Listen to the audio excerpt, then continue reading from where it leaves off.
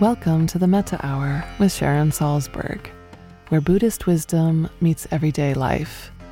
This podcast is brought to you by the Be Here Now Network and features interviews with the top leaders, teachers, and thinkers of the mindfulness movement and beyond. For more information, visit BeHereNowNetwork.com/Sharon. Hi, I'm Sharon Salzberg, and I'm in conversation today with Mark Nepo. Mark is an author, poet, and spiritual teacher with over 40 years of teaching experience. He has published 22 books, including the New York Times bestseller, The Book of Awakening, and his most recent release from 2020, The Book of Soul. In his 30s, Mark was diagnosed with a rare form of lymphoma, a struggle which helped to form his philosophy of experiencing life fully while staying in relationship to an unknowable future. Mark devotes his writing and teaching to the journey of inner transformation and the life of relationship, and continues to offer readings, lectures, and retreats. Welcome to the podcast, Mark. Oh, thank you. It's great to be here with you. I can't even think about when we were last together physically. I think it was like a million years ago, but it's wonderful to have some time together. And where are you recording from today? Well, I'm at home in my study in Kalamazoo, Michigan. There is a Kalamazoo. I've been there. I've been to Kalamazoo. It's not easy to get to. Actually, it's several flights, as I recall. Yeah, there's no way to fly from here directly to anywhere. Yeah. So just in case there isn't someone who's familiar with your writing or teaching who's listening, I'd like to start with your stories and what brought you to the spiritual path. Well, especially as I think about this, I just recently turned 70, which seemed remarkable because when I met people my age when I was younger, I thought they were ancient. It doesn't seem so old. But, many, many years ago in my 30s, as you mentioned, it was my cancer journey. Before my cancer journey, I was a very driven young artist. And then all of a sudden, life turned me inside out and upside down. And I had never been through anything really, life-threatening but at that time, or even really, that difficult, really. And I began a 3-year journey, the heat of that journey, where I almost died, and I had a tumor in my skull bone that was pressing in and out. It was the size of like a grapefruit, and so I was just thrown into this incredible journey, and I was terrified of everything. And so, my great apprenticeship into dealing with fear and pain. And I was blessed to come through that. And the first part of the journey was that tumor in my skull bone over several months vanished. And it was a miracle. And no one could explain it. And I was kind of like thrown back into life like Jonah, spit out of the mouth of a whale. Mm-hmm. And within months, because, that was so dramatic on my head, but within about 8 or 9 months, there was a very tiny sister tumor growing on a rib in my back, which I didn't notice. No one noticed. And that grew. And then I went through a second journey of having that root that did not vanish, and I had to have it surgically removed.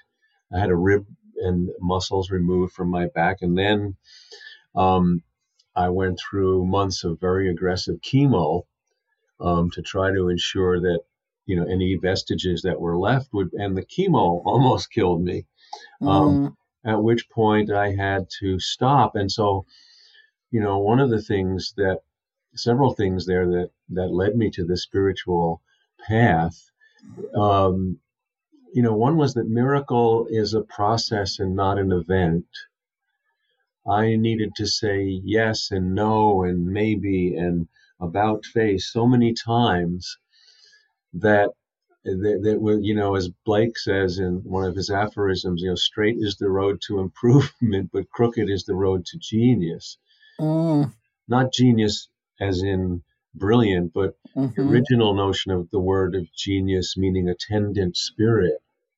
And so there I was on the other side, and I would have to say that, a couple of monumental things for me that changed everything is, one was that I raised Jewish. I feel I am Jewish by heritage, um, and but I became a student of all paths on the other side of this because I was blessed to have love and help and kindness from people from all traditions and walks of life. And I say traditions very loosely, including, friends who were scientists and people who were atheists, every imaginable thing. And so on the other side, all those years ago, I was not and am still not wise enough to know what worked and what didn't. And I felt like I was being called to be a student of all paths. Mm.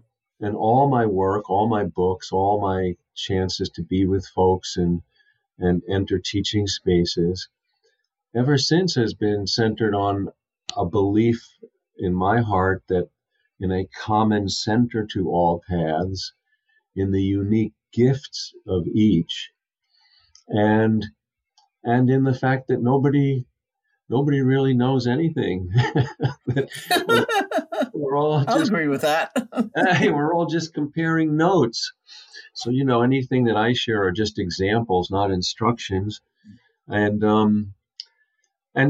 two other things that were very transforming for me is one was that, I always believed in a kind of a heartfelt view of life and the world. But before my cancer journey, I was in my head about it.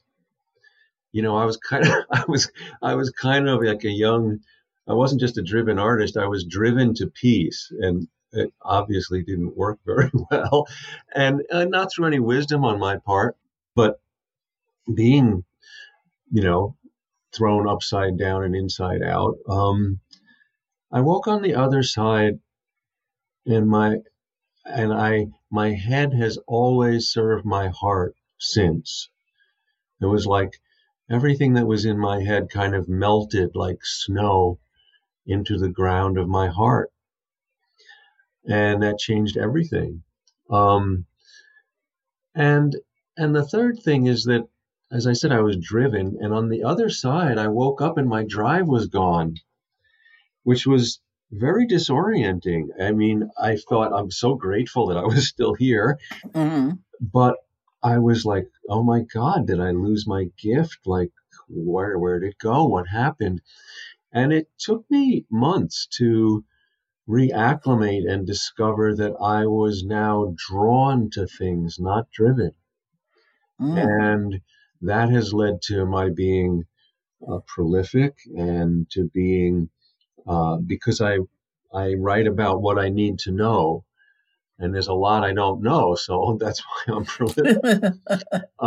If I'd written about what I know, I would have written very little.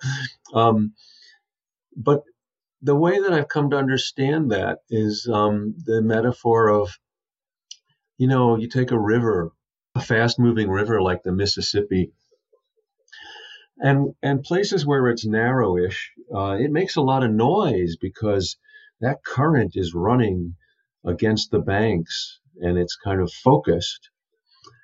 And that's what it was like to be driven. I kind of knew my gift was present because I heard the noise on the surface.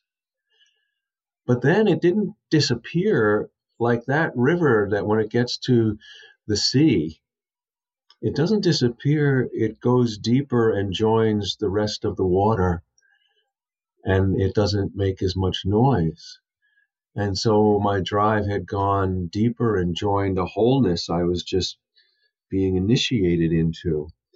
And so once I could feel that, I kind of relocated my gift.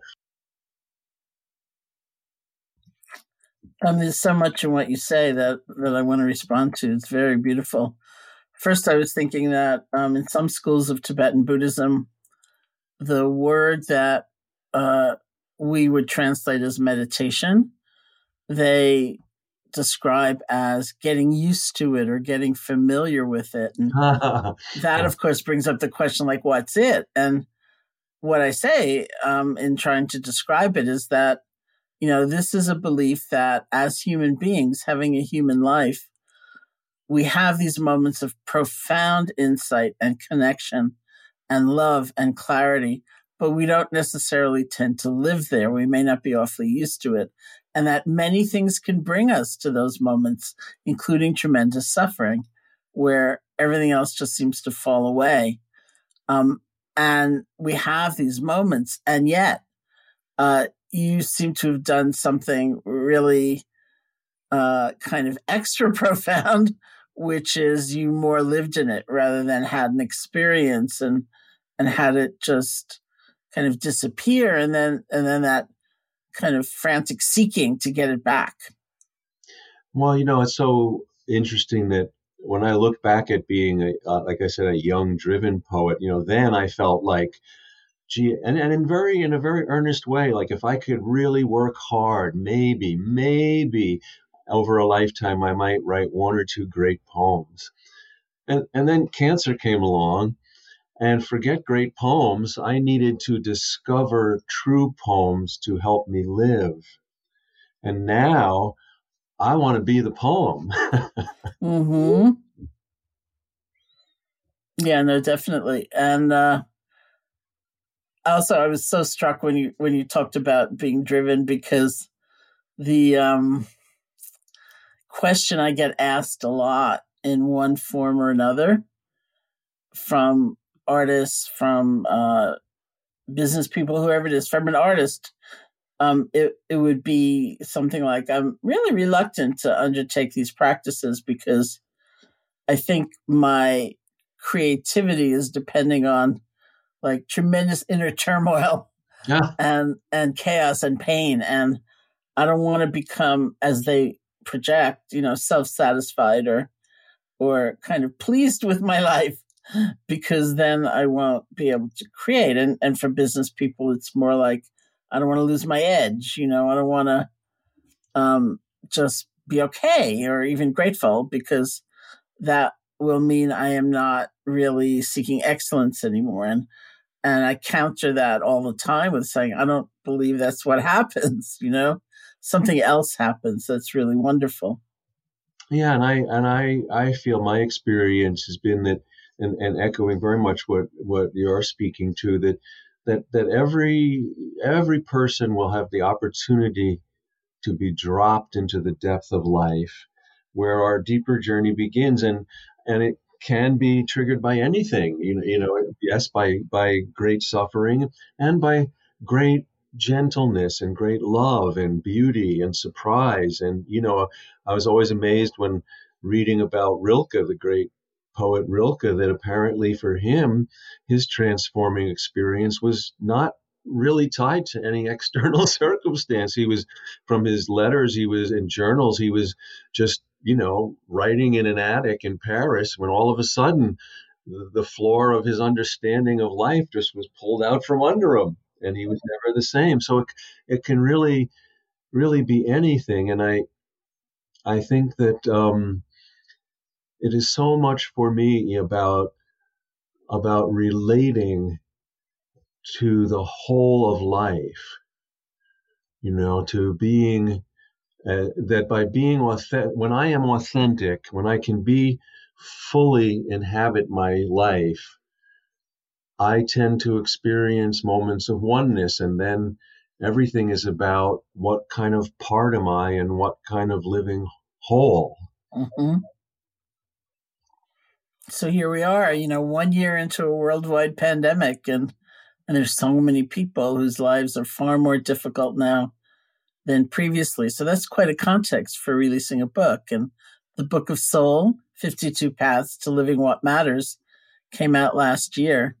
How's it been bringing it into the world? I had a book come out last year too, which was such an unusual experience. Like I would say, like, I'm going to DC this afternoon. Of course, I never left the same chair that I'm sitting in now, because everything was virtual. It was quite different.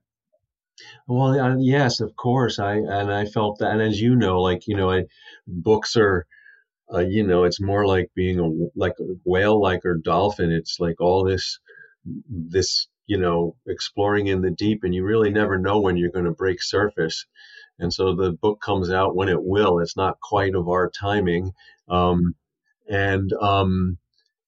and for me, I have found, I don't know how you have found it. I mean, certainly the whole, I've been on the road a lot, and I absolutely love and grow so much from being in real space and real time with people. And so, all of a sudden, like everyone else, all of my everything was canceled or rescheduled, and I had to learn how to be online, which is a lot. It never replaces being in person, but it's much more meaningful than I imagined. And there is a lot of presence and connection. But I have found that people, because they have been forced to stop, are more open to the kinds of things.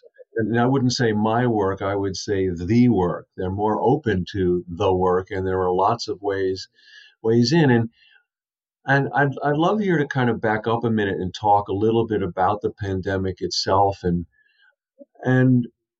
this was an unexpected tie to my own cancer journey, because when I was first diagnosed 30 odd years ago, I walked into a doctor's office one day, and I did have this huge thing growing out of my head, and I was told, I had cancer, and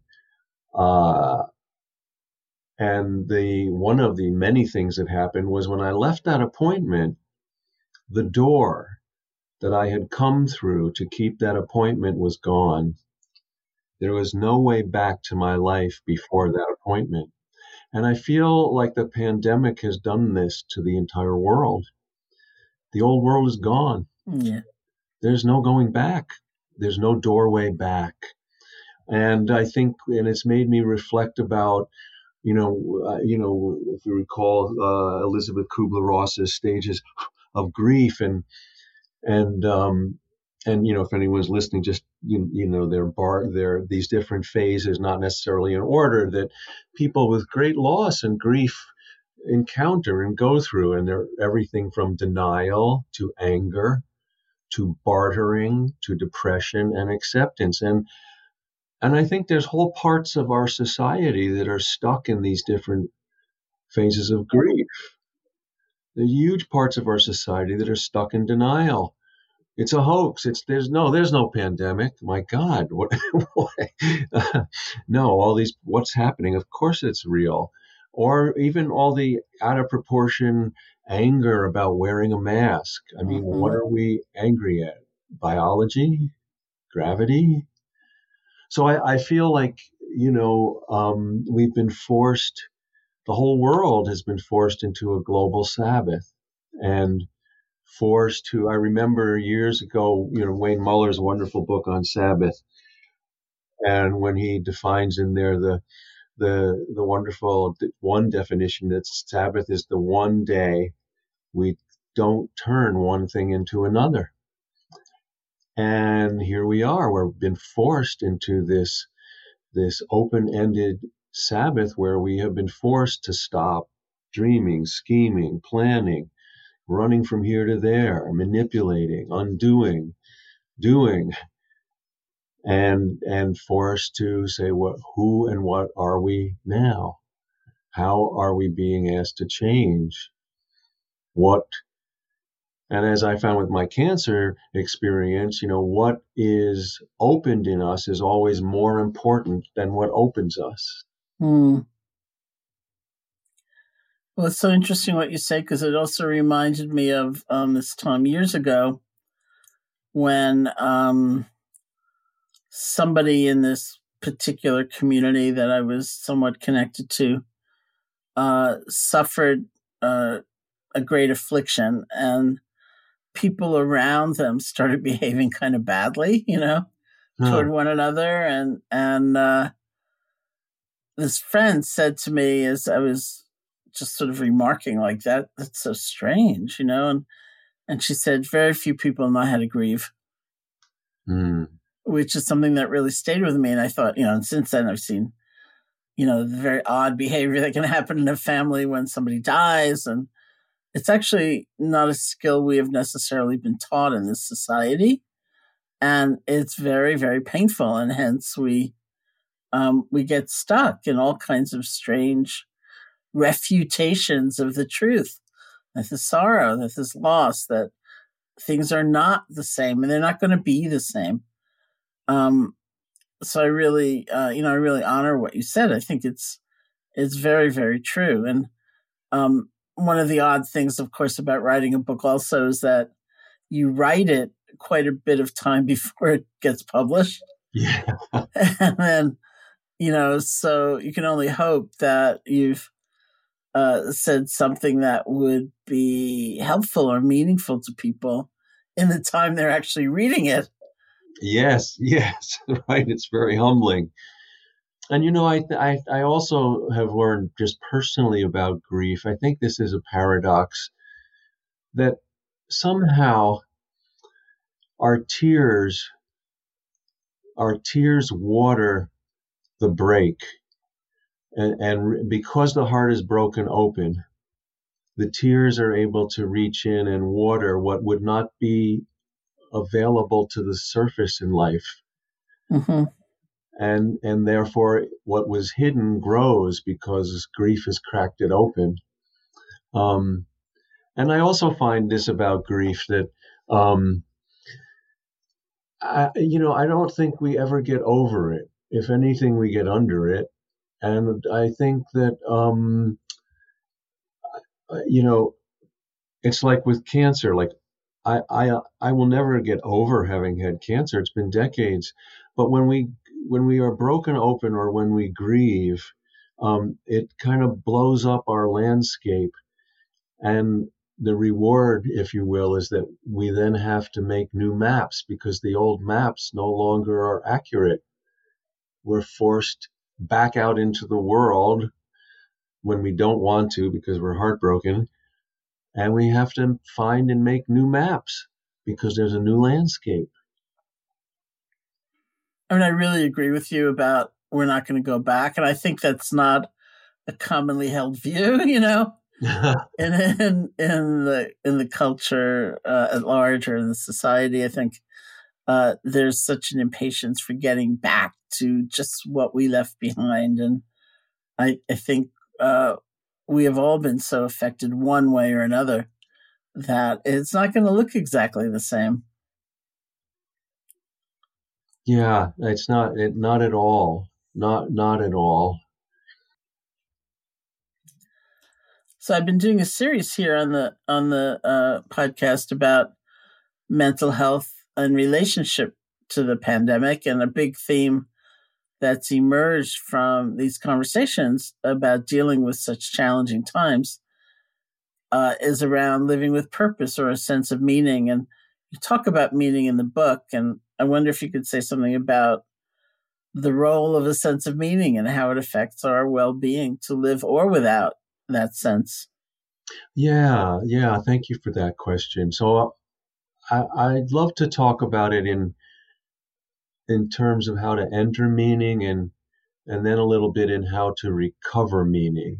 And for me, and when we talk about purpose and meaning, purpose for me is not, like I said, when I was driven, where there was some kind of, end game or goal or imagined or dreamt arrival point. And almost dying kind of blew all that up. And purpose is more like the way everything in nature grows out of the ground, so that with no necessarily And I think meaning is that experience of being an embodied life. And this whole process, I'm always struck by how this, where you take any seed, and the entire tree or flower or fruit is already imprinted in that seed. It doesn't even know what light is. It's underground, and yet it grows toward this thing it knows nothing about, breaks ground. Eventually, how a flower shows its beauty is by turning inside out. That's how far it opens. And it does all of that without ever going anywhere. And I think that is kind of like a great metaphor for how I experience purpose and meaning. And another way would be which reminds me of the Taoist sense of things, that how a fish, when it catches the current, it swims with more than its own strength once it's in the current. And for a human being, a spirit in a body in time on earth, I think that the currents that are always available to us are presence and relationship. So how do we find the current? Well, for me, the two recurring ways that are reliable are by being and giving. Being and giving. And in some ways, being is giving to myself. And so it's not by accident that kindness and kinship have the same root. And that, when I give to you, it not only strengthens our relationship and deepens it, but one of the rewards I have found for kindness is that it renews my intimacy with all of life. And the other humbling thing that I have found around meaning, and that goes with kindness, is we're all taught to be great problem solvers, and problem solving is a great skill. It's not a worldview. It's a skill. It's a tool in the toolbox of the mind. But I have found, and however we name these things personally, that the mind only goes so far. And whenever I'm stuck and I can't figure anything out further, I find if I give, it cleanses my mind. It cleanses my eyes, my heart. And then I see, think, and feel differently. And all of a sudden, there are more true choices are available after the cleanse of giving. And so that, so let me close that part about where, how to enter meaning with a little poem of mine that about giving that goes like this. It's just one stanza. The mystery is that whoever shows up when we dare to give has exactly what we need hidden in their trouble. So it's always very humbling, whenever I want, in a wonderful way, want to try to help someone because I think they can't see or they're limited in some way. Often I trip on the way, realizing that I'm the blind one, and then they help me up. Mm-hmm. And so this moves into how to recover meaning. And one of the things I talk about words often, not because I'm a word geek, but because I have found that as far back as we can get to the original definitions of words, they're more whole, and that they like stones in nature, they erode over time and they become partial. So I'm often enlivened and refreshed when I can come across more original meanings. And so this is the word sacrifice. And there's a lot of sacrifice going on right now. And I think of all the health workers and the people who are just sacrificing so much to keep us all well and to keep all of us going. And I was amazed to discover that that the original definition of sacrifice is a little different. So if all those gestures are like the plants or the flowers that break ground, well, then this definition is more of the soil of sacrifice. And the definition is this, that the original definition of sacrifice was to give up what no longer works to stay close to what is sacred. To give up what no longer works to stay close to what is sacred. And that has been such a profound teacher for me, because all in its assumptions is the fact that while everything is sacred, all of the forms of sacredness, nothing will stay the same. And what worked today probably won't work tomorrow, like we've been saying. And so therefore we have to figure out how to put down what doesn't work and how to pick up what will. And so that leads to what I would want to offer to anyone who's listening, 3 kind of perennial questions that I think are personal, but they're also societal right now. And that's this: when things no longer work, when the old world is gone, what needs to be repaired? What needs to be reimagined? And what needs to be left dismantled now that it has been broken?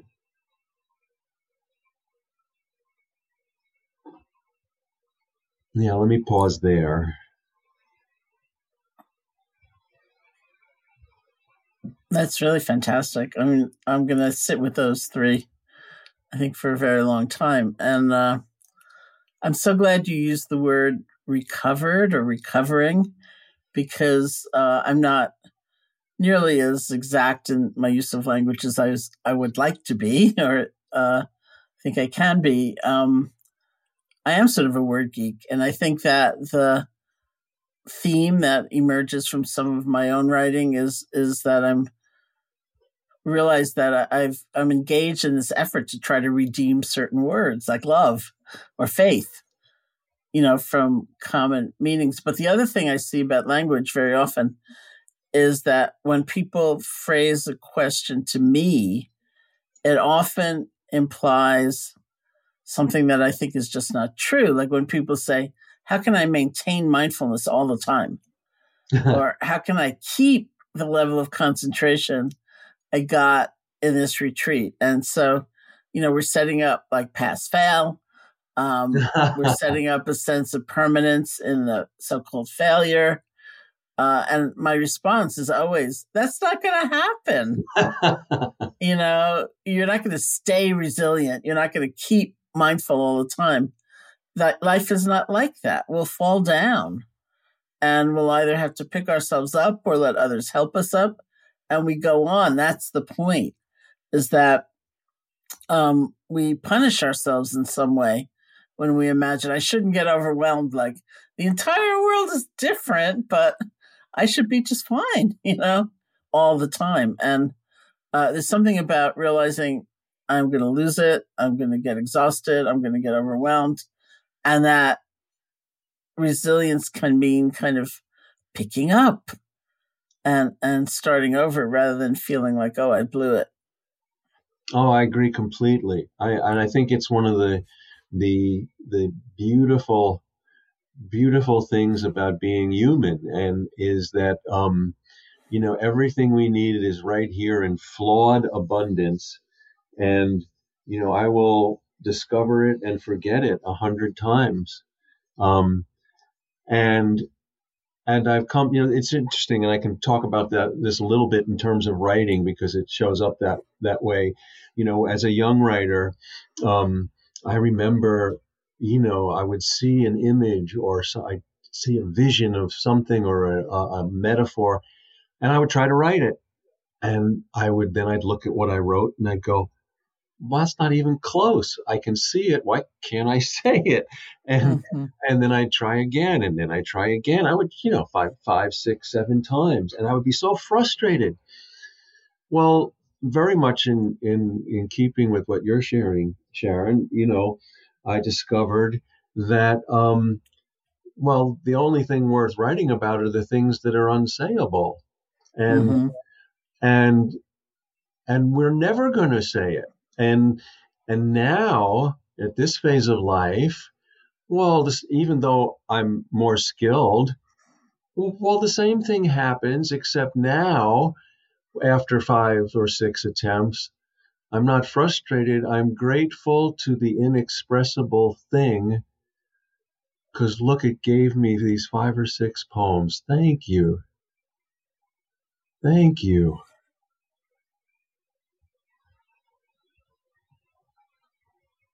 That's so wonderful. How do you counsel people who feel overwhelmed by the sense of failure? Well, I very much like you. I try to, of course, witness and honor the truth of where they are, because and then I try to share stories about how the truth of our experience and the resiliency of honest and deep expression is liberating unto itself. And I try to share stories about that as well. A great story about that is Beethoven. Beethoven, and we all know he was this, unprecedented genius of music. But what I so honor about Beethoven is he was an ordinary person carrying an extraordinary gift. Mm-hmm. And that's what made him heroic to me. And as many of us know that, so here, picture this young man who is discovering his gift, that he is hearing in his being music that has never been heard on earth. And at the same time, he's discovering that he's going deaf. And, he will never hear it played. And by the time he went completely deaf by the age of 28, and by the time in 1802, he was very struggling, very depressed, very overwhelmed by this. He saw no way out of this horrible contradiction, and he lived in Vienna, and there was a small town outside of Vienna called Heiligenstadt, and he was going to go there for his own kind of retreat, some solitude. But the truth is, he was going there because he was contemplating suicide. And when he got there, he was so brutally honest with himself about his own despair. And he began to write a suicide note, which was a letter to his brother. But the power of the truth of his heart's expression, that by the time he got to the end of this letter, everything was leading up to this, and then but at the end of the letter, instead of saying he's going to end his life, he somehow says, well, I'm going to make the most music I can with what I have for as long as I can. Mm. And he folds the letter, goes back to Vienna, puts it in his top desk drawer where it is not discovered till after his death in his 50s. And the next decade is arguably a decade of masterpieces. And, it's just that not to deny, as you've been saying, the struggle, the despair, the pain, the difficulty of being human, not to turn from, not the cheer up, no, let's put a good frame on it. No, but how do we allow all of it to enter and inform us? One of the things from my cancer journey that I discovered was so powerful for me was, it was a moment where my first chemo treatment, which was in New York City, was horribly botched, and I got terribly sick. It was weeks after I had that rib removed from my back, and I was in a Holiday Inn getting sick every 20 minutes. And my former wife and a dear, dear friend were with me. And at every moment we thought, well, I can't get sick again. And eventually went to the emergency room, but being exhausted, afraid there. Then, I'm sitting on the floor of this room with my elbows on my knees. And through no wisdom of mine, just because I was so broken open, the sun starts to be first traces of dawn. And for the first time, it enters me that this is real for me. I'm afraid, I'm in pain, I don't know what's going to happen next. And all of a sudden, at the same time, I'm feeling somewhere nearby a baby's being born. And somewhere nearby a couple's making love for the first time.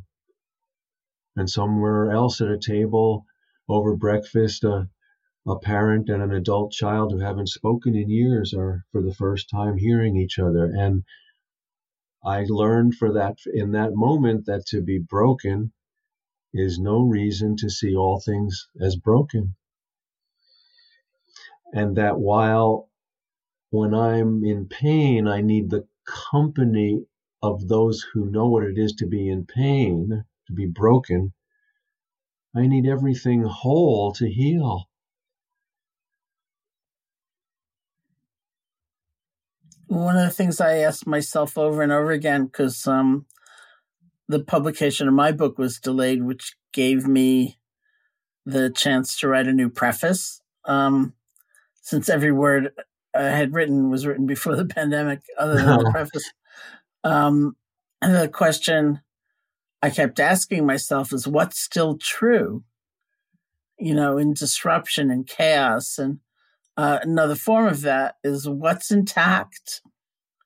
What is whole? What can I rely on? And that just came into my mind when you said that, because I think maybe it comes down to my belief that we really need to be a whole lot kinder to ourselves, and that these expectations of seeming perfection, rather than embracing the entirety of our experience, the pain and the joy and the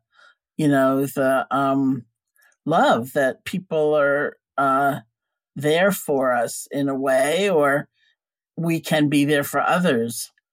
That is so important. And that also came into my mind because I remember in the beginning of people being isolated, for those who have been isolated, which of course it's not everybody, but in the beginning there was a lot of stuff going around about how, during the plague, Shakespeare wrote King Lear.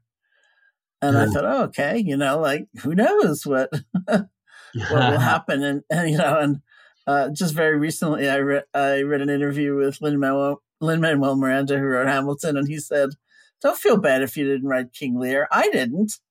And I thought, okay, if you didn't, it's no problem that I didn't. Really, but at the core of that is,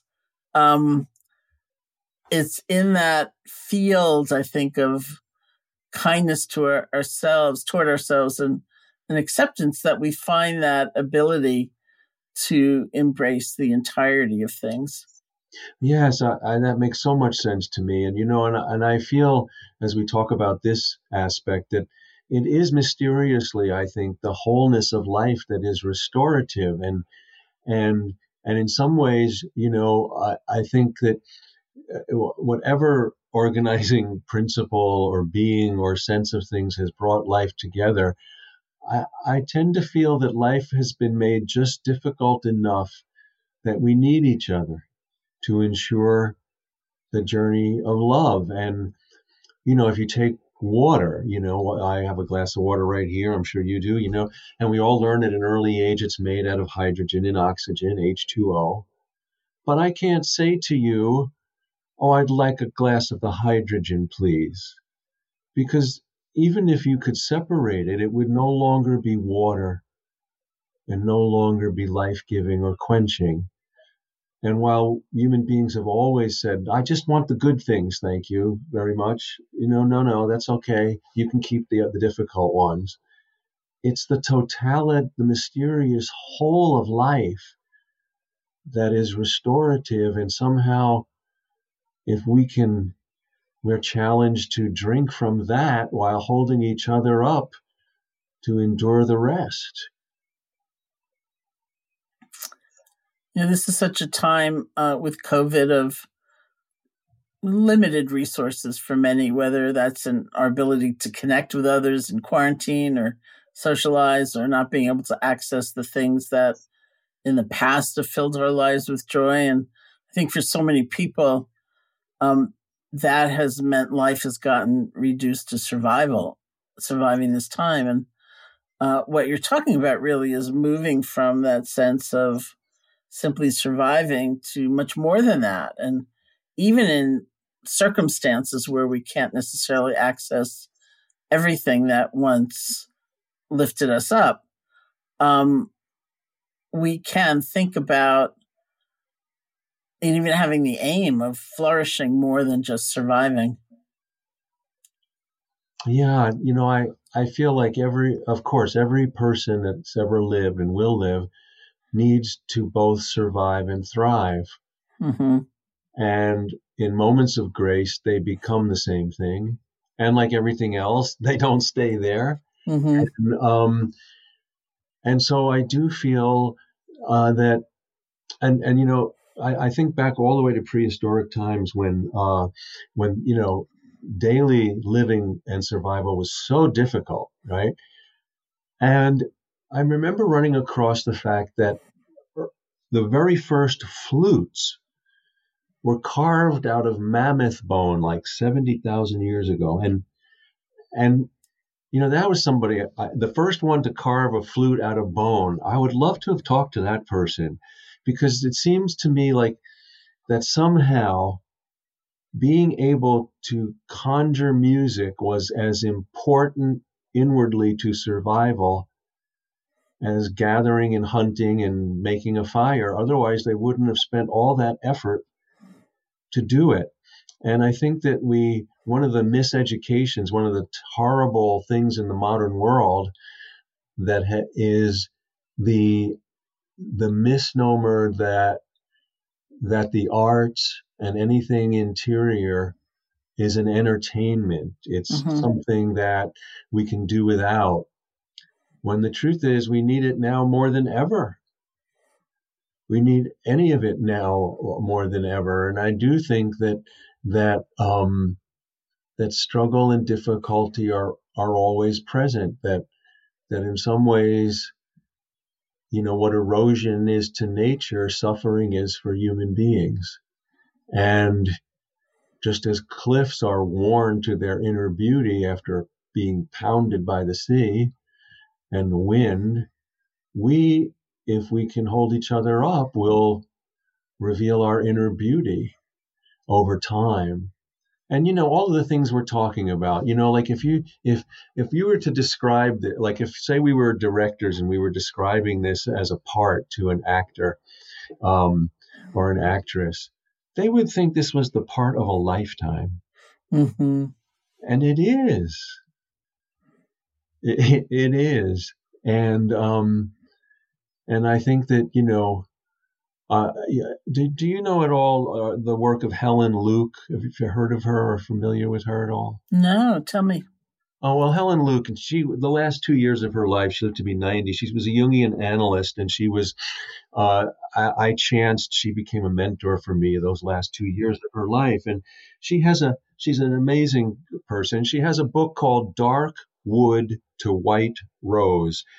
And it's about the transformative journey that's revealed in Dante's Divine Comedy. And, when I first encountered that one of her works, which when I knew her, I didn't read it at the time because the way it sounded, I thought it was like literary criticism.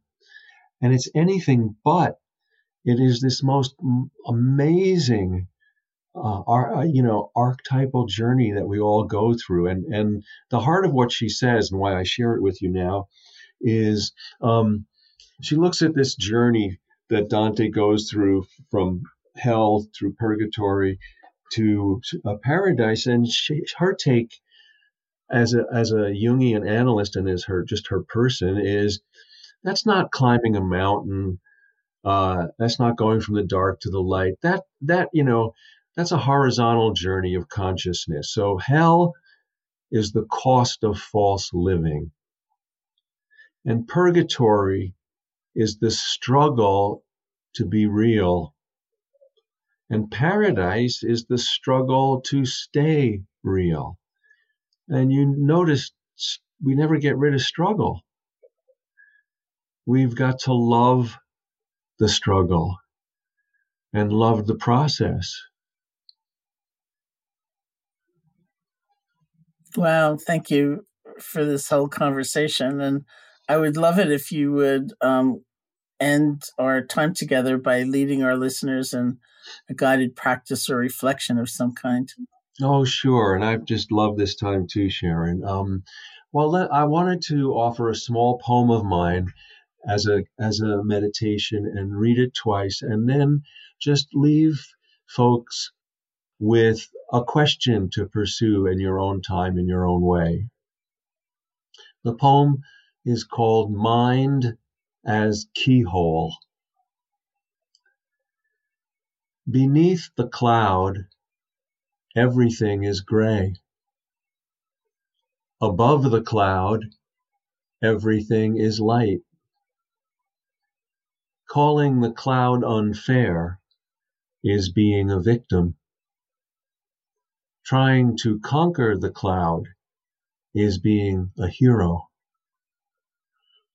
Calling the cloud a cloud is the beginning of peace. Mind as keyhole. Beneath the cloud, everything is gray. Above the cloud, everything is light.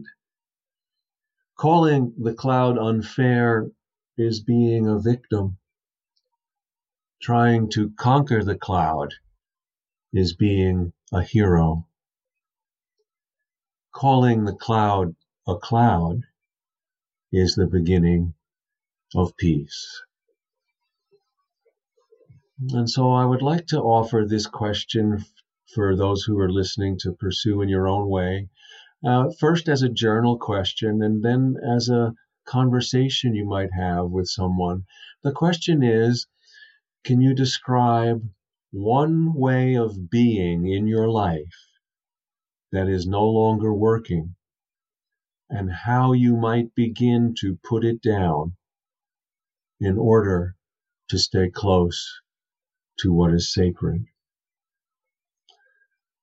And after a week after entering that, I would invite you to discuss this with a friend or trusted loved one. Thank you, Sharon.